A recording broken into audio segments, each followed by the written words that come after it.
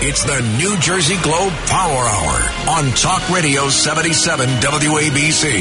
Here's the Globe's editor-in-chief, David Wildstein. Good afternoon, everybody. I hope each of you had a happy Thanksgiving. We're all living in difficult times, but I'm glad that all of us had a chance to reflect on some of the things that we're thankful for. I mean, for me, it's a time to reflect on my own opportunity for a second chance, covering politics and government for the New Jersey Globe, hosting the New Jersey Globe Power Hour right here on Talk Radio 77 WABC. It's been one of the most rewarding professional experiences in my life, and it's just such an honor to do this job over the last 4 years, and I'm grateful for the chance to be back covering what I love most, which is Jersey politics. Later on, I will be joined by two very special people, and I'm certain you will enjoy getting to know both of them as I have. Coming up at 4:20, I'll speak with Nikki Tierney. Nikki has a story that can seriously break your heart. She practiced law for 10 years before drug and alcohol addictions led to the loss of her license and a decision by the courts to take her children from her. Nikki has been sober for over a decade. She can't practice law anymore because of a minor nonviolent offense, but she's transformed herself from addict to a woman who helps people in need as a drug and alcohol counselor. But New Jersey's laws prevent her from achieving so much more. So I want all of you to hear her incredibly compelling story. And then later, around 4:35, I'll be joined by Brian Stack. He is the mayor of Union City, a New Jersey state senator. In January, he's slated to become the chairman of the Senate Judiciary Committee. He's the first non-lawyer to hold this post in decades. And Brian Stack may be the very best retail politician I've ever seen. And I've been watching New Jersey campaigns for 48 years. Over the last week, he distributed tens of thousands of Thanksgiving turkeys to people in his community. It's a working class community in Hudson County, just north of Jersey City. People there don't have a lot of money. They work very hard, and they depend upon Brian Stack. There are a lot of great people holding public office in New Jersey, but Brian Stack, he just exemplifies giving and caring at the local level, and I want to talk to him about what he's done this week and what he's done in his life and what he's seen in the rough and tumble of Hudson County politics. This is David Wildstein. You are listening to the New Jersey Globe Power Hour on Talk Radio 77 WABC. Those of you who listen to this show, and I'm so grateful that you do, you already know that I've been critical of New Jersey's largest newspaper, the Star-Ledger, for what I think is an increasing number of epic fails over the last decade or so that have made the Star-Ledger a shell of what it used to be. Now, I want to be clear, the Star-Ledger has been part of my life for as long as I can remember. Like many people, I had a paper route as a teenager. I delivered the Star-Ledger 7 days a week. Back in the 1970s, when I was in high school, I worked for the Star-Ledger as a sports correspondent. I covered high school sports. They paid me $5 a game, and I am grateful for the experience and the mentorship that I received there. In its prime, the Star-Ledger was a truly outstanding newspaper. I mean, I remember going out and waiting at the 7-Eleven after midnight for the Sunday edition to be delivered because I didn't want to wait until the next morning to read it. The editorial page during the Mort Pye era was consequential. It's not anymore. And over the last few years, I think my criticism of this newspaper has been, for, at least in my opinion, for very good reason. The reporting staff is a fraction of what it was. Print circulation is down. I think it's nearly 80%. And frankly, the quality of the work's been a little disappointing. Beat reporting, it's gone. I remember the Star-Ledger newsrooms at the Essex County Hall of Records, at Newark City Hall. They've all disappeared. And it's not that their staff isn't talented. Many of them are. But the newspaper hasn't quite figured out who they want to be at a time when people can get their news without them. And they act like they're still the Star-Ledger of the past. So I call them out from time to time. I think that's fair. I think somebody needs to. And I am rooting for the Star-Ledger's comeback. I'm hoping that the recent announcement that Kevin Whitmer is leaving his job as the Star-Ledger's vice president of content and its editor, it's going to help the newspaper get back on course. And just like the newspapers like to assign blame to governors and mayors and other elected officials, after 13 years as the editor and as the decision maker, Kevin Whitmer presided over the Star-Ledger during its period of decline. So it's only fair that readers like you and like me get to hold him accountable for the ruination of this treasured newspaper. About 2 weeks ago, Whitmer announced that he was, and these are his words, stepping away from his job at the Star-Ledger. He gave the impression that the decision was his own, but the New Jersey Globe has learned that Whitmer was forced out after he failed to hit some financial goals set by his employer. He was under tremendous pressure to bring in revenue. And I also found that there was some funky stuff going on over at the Ledger, things that Kevin Whitmer never disclosed. He made a deal with a major hospital where they essentially agreed to pay for a reporter who would cover them. That is a no-no in journalism. Whitmer also had an association director, and I'm told he tried to kill a news story, his revenue. Yes. It's the New Jersey Globe Power Hour on Talk Radio 77 WABC. Here's the Globe's editor-in-chief, David Wildstein.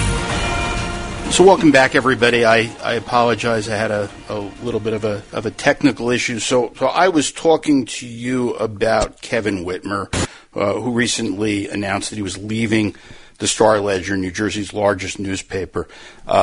And I was talking about some of the issues that I'm having with the Ledger, some of the things that I see that I think they're doing wrong. I think Whitmer made shameless plugs for more money over the last year. He asked for voluntary contributions. Get this, voluntary contributions from his readers of $10 a month in order to help them save local news. Then he began charging people for subscriptions. He put everything in front of a paywall. I want to be factual here. The Star-Ledger is owned by Advance Publications, which, according to Forbes, is the 47th largest privately held company in the United States. They own Condé Nast. They own the Discovery Channel, lots more. They run their business from probably one of the nicest office buildings in the world, One World Trade Center. In 2020, Advance put together an all-cash $730 million deal to buy the Beijing-based Ironman Group. They invested about $200 million on a mobile games company that allows you to play Wheel of Fortune on your phone. It's not like the billionaires who own the Star-Ledger can't afford to fund a better newspaper. They just choose not to do it, and that's their right. They're a for-profit business. They get to decide how they want to spend their money.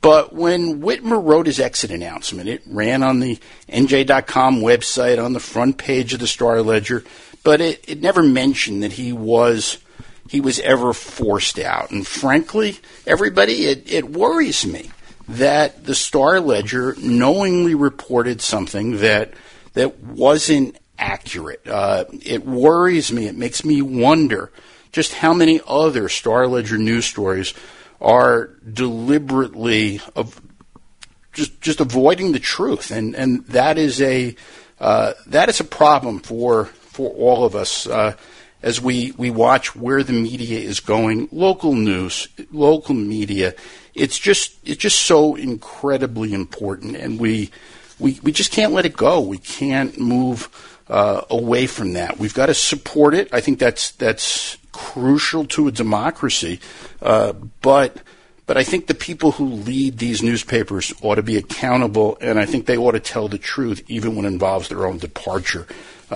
So again, I apologize with the technical error. So what we're going to do is we're we're going to cut to a commercial, and we'll be right back to talk to Nikki Tierney. She is an expungement advocate from Middletown, New Jersey. She has an incredibly compelling life story that you are going to want to hear. And coming up, I'll speak with Brian Stack, the mayor of Union City, New Jersey State Senator. He gave away tens of thousands of turkeys to families at Thanksgiving. What Mayor Stack does every year is just fascinating, so please don't miss it. This is David Wildstein, the editor of the New Jersey Globe, and you are listening to the New Jersey Globe Power Hour on Talk Radio 77 WABC. It's the New Jersey Globe Power Hour on Talk Radio 77 WABC. Here's the Globe's editor-in-chief, David Wildstein. Welcome back, everybody. Nikki Tierney practiced law for a decade before drug and alcohol addictions led to the loss of her law license. She's now been sober for more than a decade. Nikki's went back to school. She received a master's in clinical mental health counseling. She now works as an alcohol and drug counselor. Nikki, welcome. Much for having me, David. Well, thank you for coming on. And I have, as you and I have gotten to know each other over the last year, I respect you so much for what you have accomplished. And I'd like to let you, I want people to hear your story. Tell me what happened. So from when it really began was when I was born. We didn't realize it at the time, but I was born with, as I now know, about 1 out of 5 people are, mental illness. About 50% of mental illness shows before the age of 14, and another 75 of it before the age of 25 when the brain is fully developed. So, like many people, about 25%, I had severe anxiety growing up, and I would say depression. I had a very, strong family. I had all of the support, so I didn't have many of the risk factors that some other people have because, mental illness it's complex. It can be, chemical, or it can be from surroundings. There's all different factors that influence it. But I grew up in a wonderful family, and what I did to deal with my anxiety was play sports or read. And it was wonderful because I did really good in athletics and really good in academics. I went to college and I was an academic All-American. I, was all-state basketball and made the Junior Olympic soccer team. So these coping mechanisms were wonderful. But when I was 14, my stomach ruptured and I almost died. And I needed a life-saving surgery. And right before the surgery, when I was closest to death, I wasn't afraid. And it wasn't because, there was a white light and God was welcoming me. It was because morphine was running through my veins. And so the only time my anxiety dissipated was with opioids. I had no idea at the time, but I remained, critically. I was in the intensive care unit for about 2 weeks on extremely high levels of pain medication, sent home with pain medication with, my parents were told to keep ahead of the pain. And then afterwards, not realizing, I kept thinking my stomach was exploding again. We rushed to the hospital and got more pain medicine. So unwittingly, my mental illness, we began self-medicating and self-regulating with opioids. And what we know about opioid use disorder and substance use disorder in general is the younger you begin using the substance, and in the higher amounts, the more likely you are to develop a disorder, which is exactly what happened in my case. And in addition, I began drinking, I began using other substances, and, the government's definition of substance use disorder is compulsive drug seeking despite harmful consequences. And that's my story. And I went, from being... Despite all that, though, Nikki, you went to college, you went to law school, you became an attorney, and you were a mother of 4. Absolutely. And do I have triplets, right? Yes, I have triplets. Wow. And no pressure there, right? Singleton, yeah, and I got an academic All-American NCAA postgraduate scholarship. I mean, just operating at the highest of levels despite serious mental illness and substance use disorder. It was called co-occurring. So, and that's why I tell my story, not so much for, a bragging but to say this can happen to anyone. You can't outsmart the disease of substance use disorder. You can't out-earn it. You can't outpower it. It is a chronic and relapsing disease. And sadly, in the end, I lost everything I had. And on a dark night in November, the girl who was always so afraid to die tried to take her own life because I didn't want to live the way I was living anymore, but I didn't know how to live another way. And you lost custody of your children.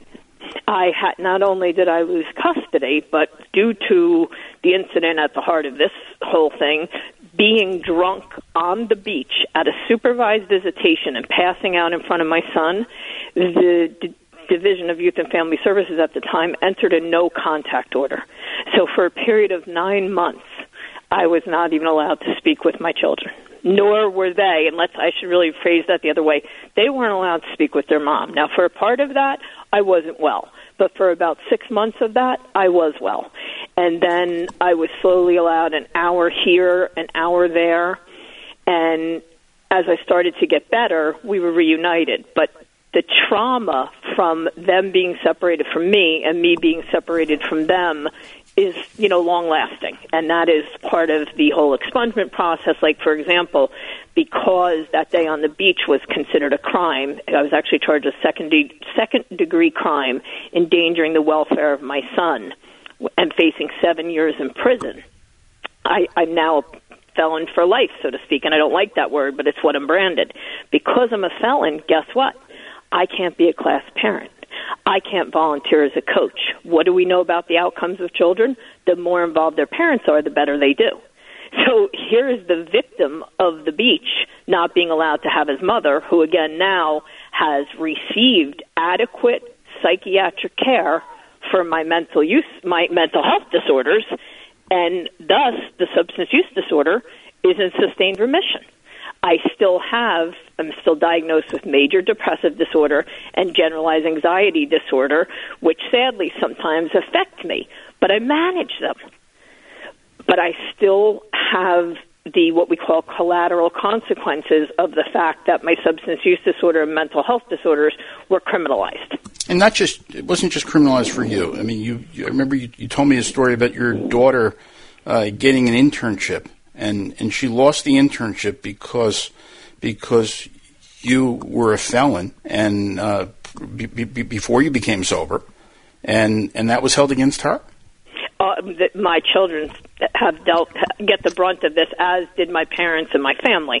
So yes, Mandy went to Texas Christian University, where, by the way, she graduated in 3 years with a 3.98 with a degree in social work, but her field hours, she got placement at Austin Police Department, and the Austin Police Department asked a question, do you live with or associate with felons?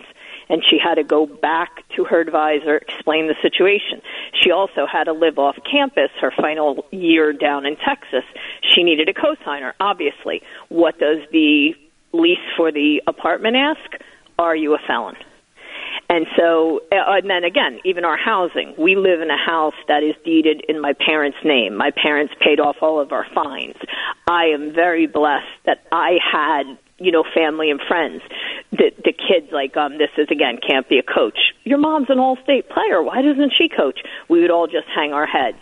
After COVID, the PPP program, guess what? You couldn't get a loan if you were a felon. So this affects people. In New Jersey, there are actually 1,088 collateral consequences flowing from a criminal conviction. But the courts have said that these are not punishments, they're regulatory. So they escape all constitutional scrutiny, all ex post facto, all cruel and unusual, and honestly, they make no sense. 70% of them relate to employment. What do we know about getting people healthy? They need purpose, and they need to be able to meet their basic needs. I have a law degree and my master's degree, and I have been on an earned income level in poverty for the last 10 years.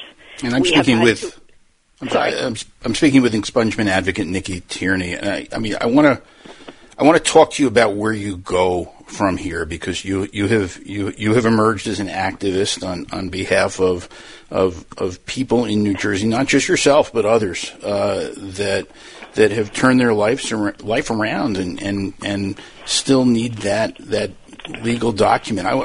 Governor Murphy said, Nikki, and I know you know this, that a conviction for a minor nonviolent crime or offense should not have a lifelong consequence. You have appealed to the governor for a pardon. You and the governor live in the same town in Monmouth County. What are you hearing now from the governor's office as to whether he will pardon you and others? I do not believe he will. I have filed for a pardon over a year ago. I do believe that it is not performative on Governor Murphy's behalf. He believes this. He has indicated through his counsel that. So let me back up 1 second. If you graduate drug court, you're entitled to an expungement. That law went into effect in 2016. I graduated from drug court in 2011. The law is written poorly and hasn't been implemented right. So to date, out of 26,000 people who have been involved with drug court, about 6,000 have successfully graduated. Only 2,500 have gotten an expungement. I am legally entitled to the expungement. I couldn't get it through the legal system. I'm now trying through the legislator, and I'm also trying, kind of go back to basketball, the triple threat, through the executive branch. But everybody claims to be in favor of this, but it's not getting done. So Governor Murphy he has indicated he will sign the law, which is Bill S-2951. Out of 40 New Jersey senators, 10 sponsor it. Both parties, right? Sponsorship, exactly. Then GoPal is for you, and Declan O'Scanlan is helping you, and your mayor, Tony Perry. Mayor Perry has I don't know of anyone who's against this, but I can't get it done. And that's the problem with the expungement system. And again, right now we have labor shortages, and this is why it's a society problem, not just a Nikki problem. We have labor shortages. We're having our welfare system taxed because people can't get jobs because of these expungements. So everybody agrees that we should have drug court expungements, but the implementation is where the failure comes in. And unfortunately, the people who support me don't have the power. So Senator Scutari is the current Judiciary Committee leader, and about to become the Senate president. Right, exactly. And he has not placed it on the Judiciary calendar. If it is not heard this year, it will expire. Then Senator Sweeney, who actually sponsored the drug court expungement, hasn't signed on to my law to implement the drug court expungement. So I mean this from the bottom of my heart, I outreached every single senator on July 19th begging, groveling for help, because not only does this affect my family, I have to tell you, David, and I've shared this with you, it's demoralizing. And that's why I thank you so much, because you do get that part. And it just so happens on August 5th, within a matter of days, you know who one of the first senators who reached back out to me? Senator Sack's office. I'll co-sponsor it. I'll help you in any way you need. But again, right now, he's not in power. So more likely than not, the law is going to expire. I've been doing this for 3 years. I've been doing it for 14 years, but 3 years since, the law passed. And I don't know what else to do. And that's why I thank you so much for highlighting this, not just for me. There are thousands of women who have graduated drug court, 4,000. When the judge denied my expungement, and I know her well, practiced before her when I was an attorney. She said, "I'm so sorry. I know you can appeal, and I hope you win your appeal." The appellate division patted me on the head. "Great job. You're doing awesome. But you know what? We're not going to help you." ACLU supports me. Governor McGreevey supports me. Everybody that has a role in this supports me, but not just supports me, supports everybody, supports second chances. But you're having trouble getting this through a process. Exactly. And I'm speaking with Nikki Tierney, an expungement advocate, and who has been through a lot. And I have to tell you, I personally salute you for standing up and you are open with what you did. You're not. You've accepted responsibility for what you did. You've apologized. You've moved on. You went back to school. You can't practice law anymore, but you got a master's degree in mental health counseling with a specialization in addiction studies from Monmouth University. I think you got a 4.0. I did. And that was very important to me because it was after years of drug use, and I also have a traumatic brain injury from the time when I was using. And so part of me telling my story isn't just to show that this can happen to anyone. It's also to show that we do recover. We do get better. There is hope. Don't give up. And it's to honor those who haven't got better. I overdosed twice. My life was saved. But for the grace of God go I. So there's, so many messages. And for the families, to salute the families like mine who have, had to bear this. Like we always say, kids and I, we're not the beach family anymore, but we can't get off the beach. We're not that day anymore. We're not those people. I'll tell my story to anyone it helps. But telling the darkest point of the story for no benefit, to beg for forgiveness, it's just difficult, and so that's why I thank you so much, again, for letting this be heard, because I think there's no danger, and another thing to add, the drug court expungement is only conditional. If I reoffend, they remove the expungement. So this is just, it's just sad. I'm not working at my highest and best use. New Jersey is one of, I think, 6 states where disbarment is permanent. I cannot even be a paralegal. I cannot even share office space with an attorney.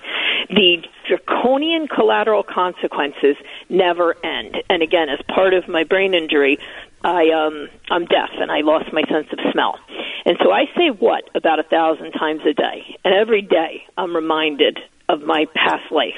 And I try to move forward. I work on self-forgiveness. Like you said, I have fully served my penalty. I'm so sorry. And I have to deal with this every day. But, to watch my children suffer, to watch my family suffer, to not be able to have a home that's in my name, to not be able to, I only had insurance. I've only had a full-time job since 2 months ago. And it's just, it's demoralizing. I don't know how else to describe it. I understand. And Nikki Tierney, thank you so much for joining me. Thank you. I appreciate you telling everybody this story, and we're gonna continue to watch your journey very carefully. With best wishes for only success as you move forward. Thank you so much for this platform. And again, please thank Senator Stack, because his office, the way you described him, is perfectly who he is. He is, and he's authentic and genuine, and I think everybody's going to hear that soon. So thank you for coming on.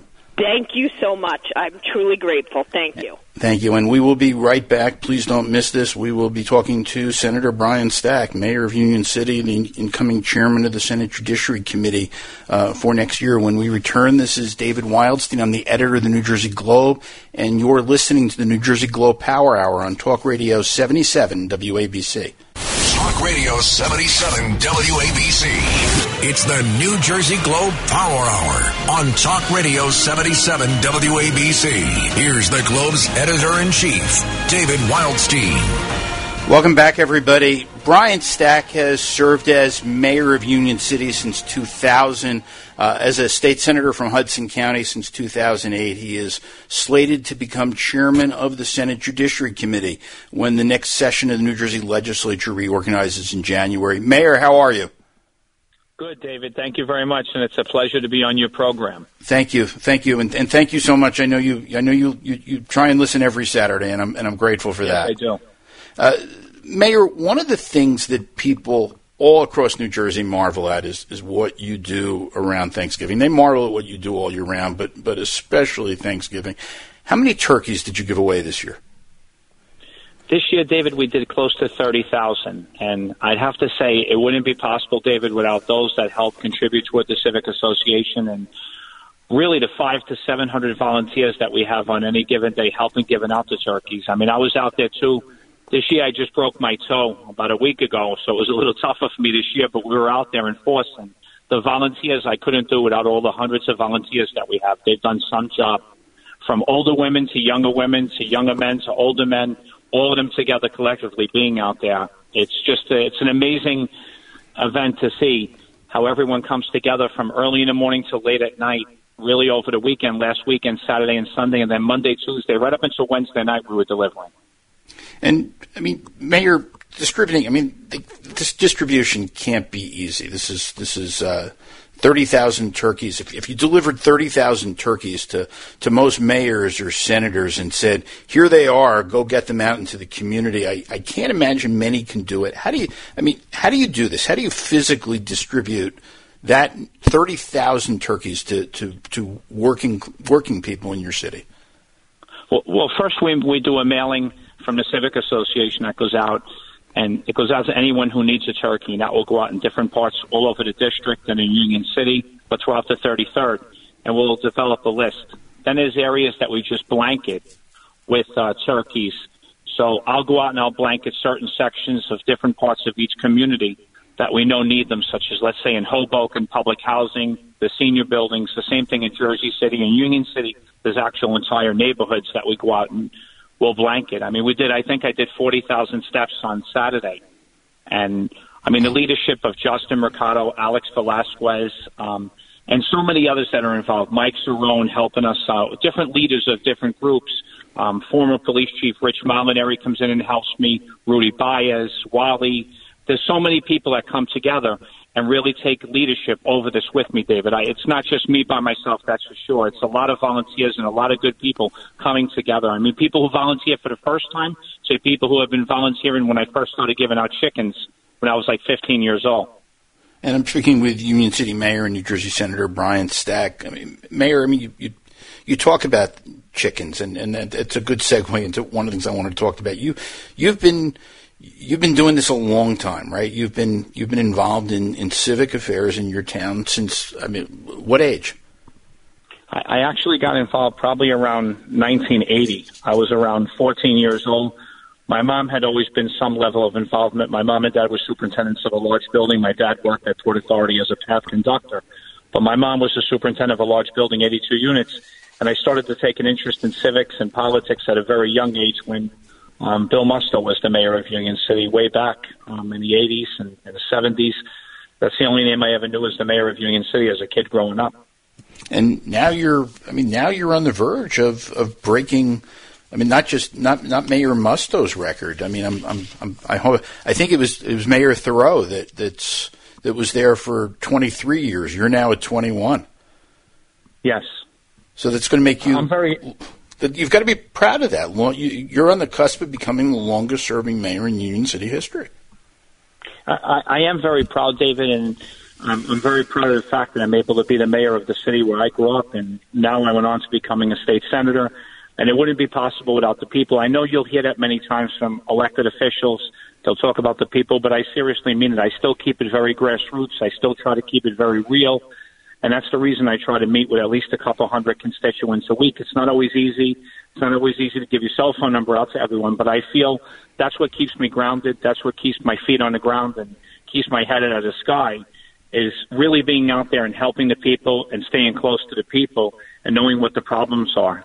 On the lowest level possible, which is on the municipal level, really knowing what's putting bread and butter on the table, knowing what's keeps people to pay their bills on the local level, and really bringing it up to the Senate level. I always say before you become a senator or an assemblyman, you should have to be a local elected official to understand how to make it work on the local level before you go to a higher office. But that's not an easy job. I mean, I was a councilman and I was a mayor, 30-something years ago. It is not easy. I wasn't so great at it. I was very young. How did you figure this out? How did you get to a point where you could run this city? Well, I watched a lot of people over the years, not only Mayor Musto, but later on I watched the administration of, which were leftover of the Musto group, Mayor Weichert. Then came along was Menendez and Bruce Walter. I was on Bruce Walter's side. Then we fought for a little bit of time before I got elected in 1997 as one commissioner. I learned a lot also from actually fighting with Bruce. I learned a lot from him, how to organize and how to really stay involved with the infrastructure and the day-to-day activities in the city, which is something I enjoy. I know many people will see me as this guy who's a political animal. I'm really not the political animal people think I am. I really love the civics. I really love governing. I really love listening to people. Serving in the Senate's a tremendous honor, and I love that I'm able to take what I learned on a local level and bring it on a state level and stay passionate about issues. No, it's not easy being a mayor. It's tough. And it's something that you have to work out day in and day out. I consider myself a workaholic. I'm not perfect. I'm far from it, but I really try really hard to do the best I possibly can. So I hope, Mayor Stack, that I don't embarrass you by saying this, but I remember earlier this year in the winter, a video that was posted online of you went viral. You're standing in the snow. You got your overcoat on. You see the emergency lights in the background. There had been a basement fire in a building in Union City, and you were out there telling people how to be more careful of fires, how to be careful of their space heaters.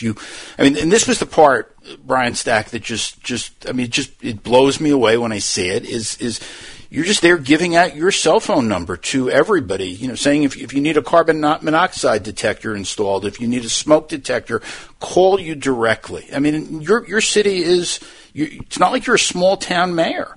You've got close to 70,000 people who live in the city, and you're just giving out your cell phone number. How does that work successfully for you? I'll tell you, David, I receive a lot of calls on a daily basis, and I try to get back to everyone within one day. Sometimes, like over the holiday weekend, it was a little bit more difficult because of getting out to turkeys. It took a lot of time and a lot of organizing, so I'm about 2 days, 3 days behind in my phone calls right now. But I believe that if I can go out and ask somebody to support me and to vote for me, they should at least have personal contact with me. Don't get me wrong, my staff in City Hall is tremendous. I have a great staff, and they do great follow-up for me. But that initial contact, I believe, has to come from me. Whether it's coming in to see me personally at City Hall or coming to a mobile Senate Day or a mobile City Hall Day, which is something I move around the district, I move around the city, I think it's important that people know that they can have direct contact with me. And I think that's a big mistake that a lot of elected officials make, is they don't stay directly close to the people, stay involved with the people. It's not always easy because obviously people in general can be very demanding. But for the most part, I find most people appreciate the small things that you do in life. And that's something I've always stayed at. I said the day comes that I can't stay close to the people is the day I would leave elected office.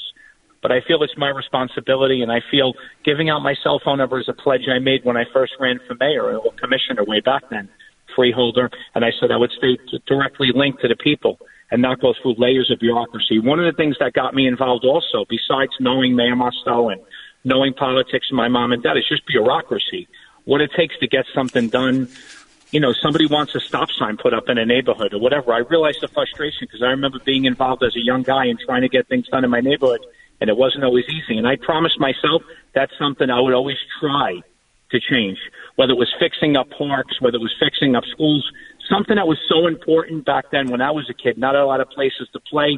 I said, we need to change that. And that's something I've always tried to stay close to, whether it was keeping the parks nice in the community, keeping the schools nice, keeping the streets clean. The bread and butter issues, I think sometimes we all lose our sight of and get involved in. Sometimes the bigger issues, we forget the smaller things that matter the most to the people.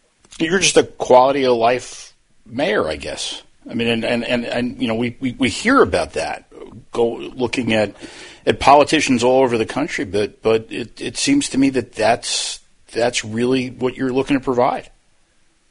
And quality of life, I don't really see anything that's more important for a mayor. Is to stay. If you can't provide, David, and I always say this, if you can't provide good police services, good EMS services, clean streets, decent parks, and good schools, then you really have no place being the mayor. And that's why I say to people, if the schools fail, you blame the mayor of the community. And you'll see that a lot of places now. Even in New York, when Bloomberg was the mayor, he talked a lot about that. And I'm a firm believer. When the schools don't work, you hold the mayor accountable in that community. But you have to give them the tools to make the schools work, obviously, and give them the ability to appoint a school board that they feel can work together with them. And the same thing with keeping streets clean. It's so important. We're in a densely populated community. I couldn't praise more the men and women in the DPW with the snow operation, with cleaning the streets. And it's something we tried to recognize this year in their contract. When we signed a new contract, we tried to recognize that.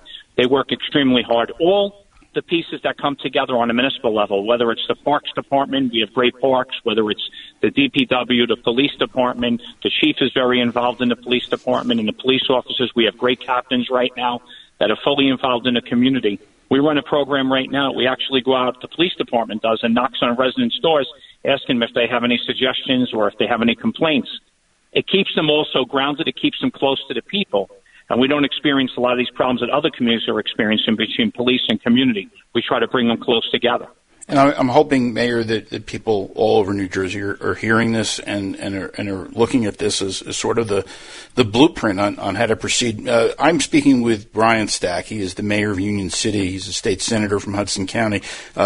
Mayor, you've graciously agreed to stay on. We're going to go for a quick break, and when we come back, I want to talk about the next thing that's going to be on your plate next year. You're going to be the chairman of the Senate Judiciary Committee. So thank you for staying on. And to those listening, please don't go away. You're going to want to hear what Mayor Stack has to say.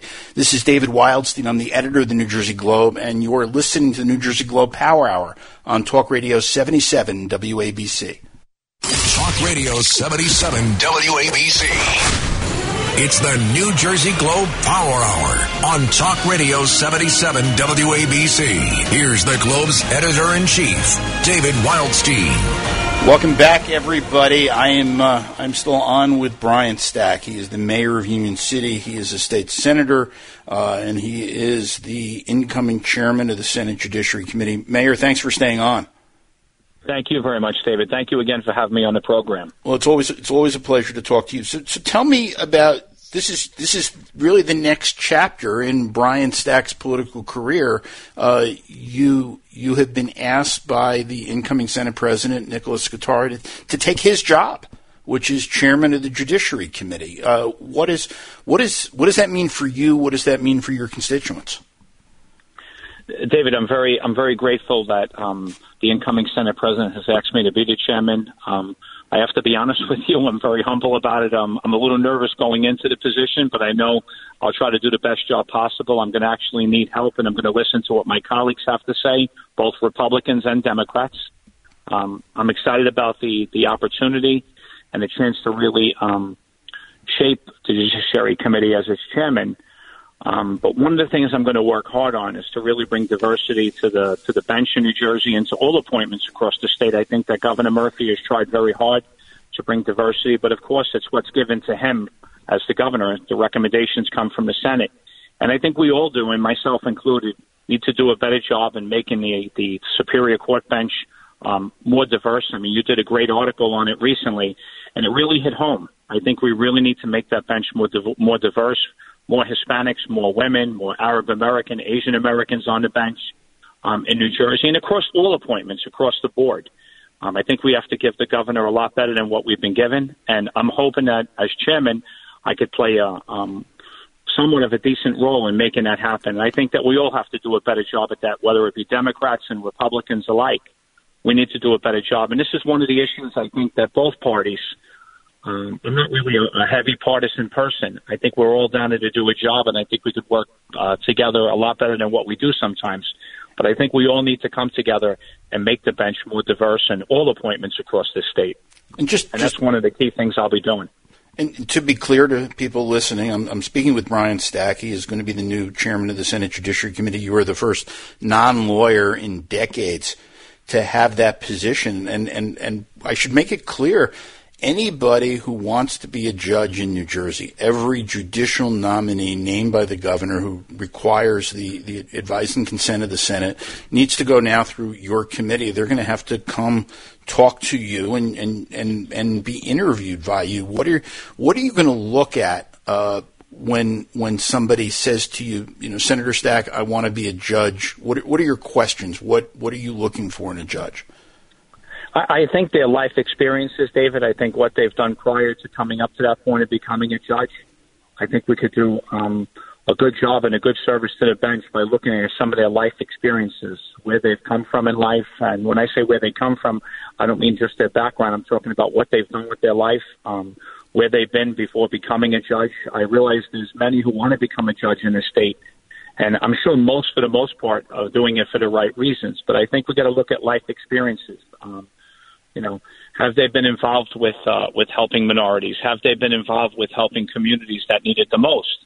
It's just not coming from a great law firm and looking to come on the bench. I think looking at life experiences. One of the things a good friend of mine taught me years ago, Dennis McAlevey, he just retired recently as an attorney. Dennis, I looked at as one of the best probably criminal defense attorneys in the state. And I saw Dennis many times take on cases for free and represent people that didn't have the money. And I think that's very important to look at. You look at attorneys who come out of legal services in the state. You look at attorneys that have done a lot of pro bono work. I think some of these people serve as good judges also because they understand both sides of it.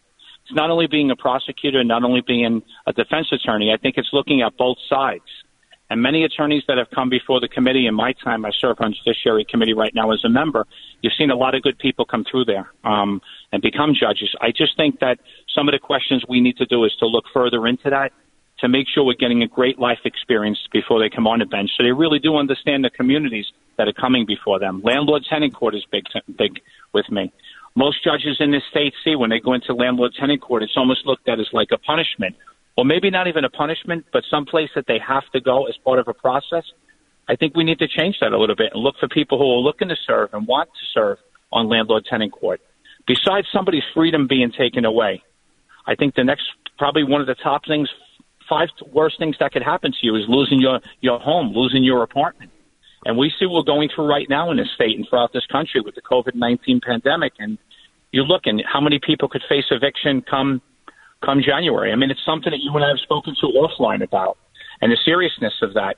I think we need to have judges who are sympathetic to both sides of the coin, to the small landlord that's looking to get paid for their rent and the landlords who are looking to get paid and they're providing a service, and to keeping people in their home and trying to find better ways to do that. And I'm speaking with Brian Stack, Mayor of Union City, State Senator from Hudson County. And Mayor, I mean, you and I we've talked a lot about, I mean, we were both political junkies at a young age. You said you were, yes, 14 when you first got involved. Tell me about Mayor Billy Musto. I remember him when I was a kid working in Trenton in the early 1970s. But tell me about Mayor Musto. I'll tell you. Who, by the way, like you, was a mayor and state senator from Union City and chairman of the Judiciary Committee. Yes.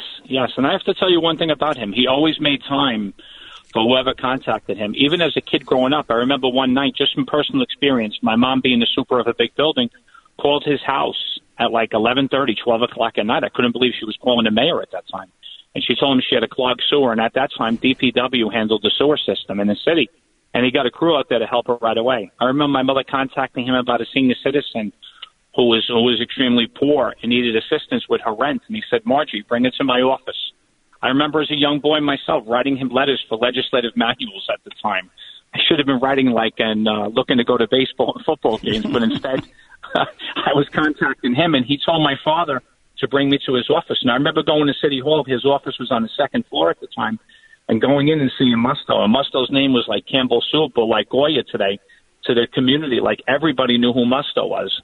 And he sat there for an hour speaking to me and told me it was important to go to school and to do well in school and to get involved in civics in the community. And that's really what propelled me to get involved at the time. And I realized Mayor Musto had an issue later on in life. But I think, and even as the federal judge said who sentenced him at the time, you need to look at the totality of somebody's life before you judge that individual.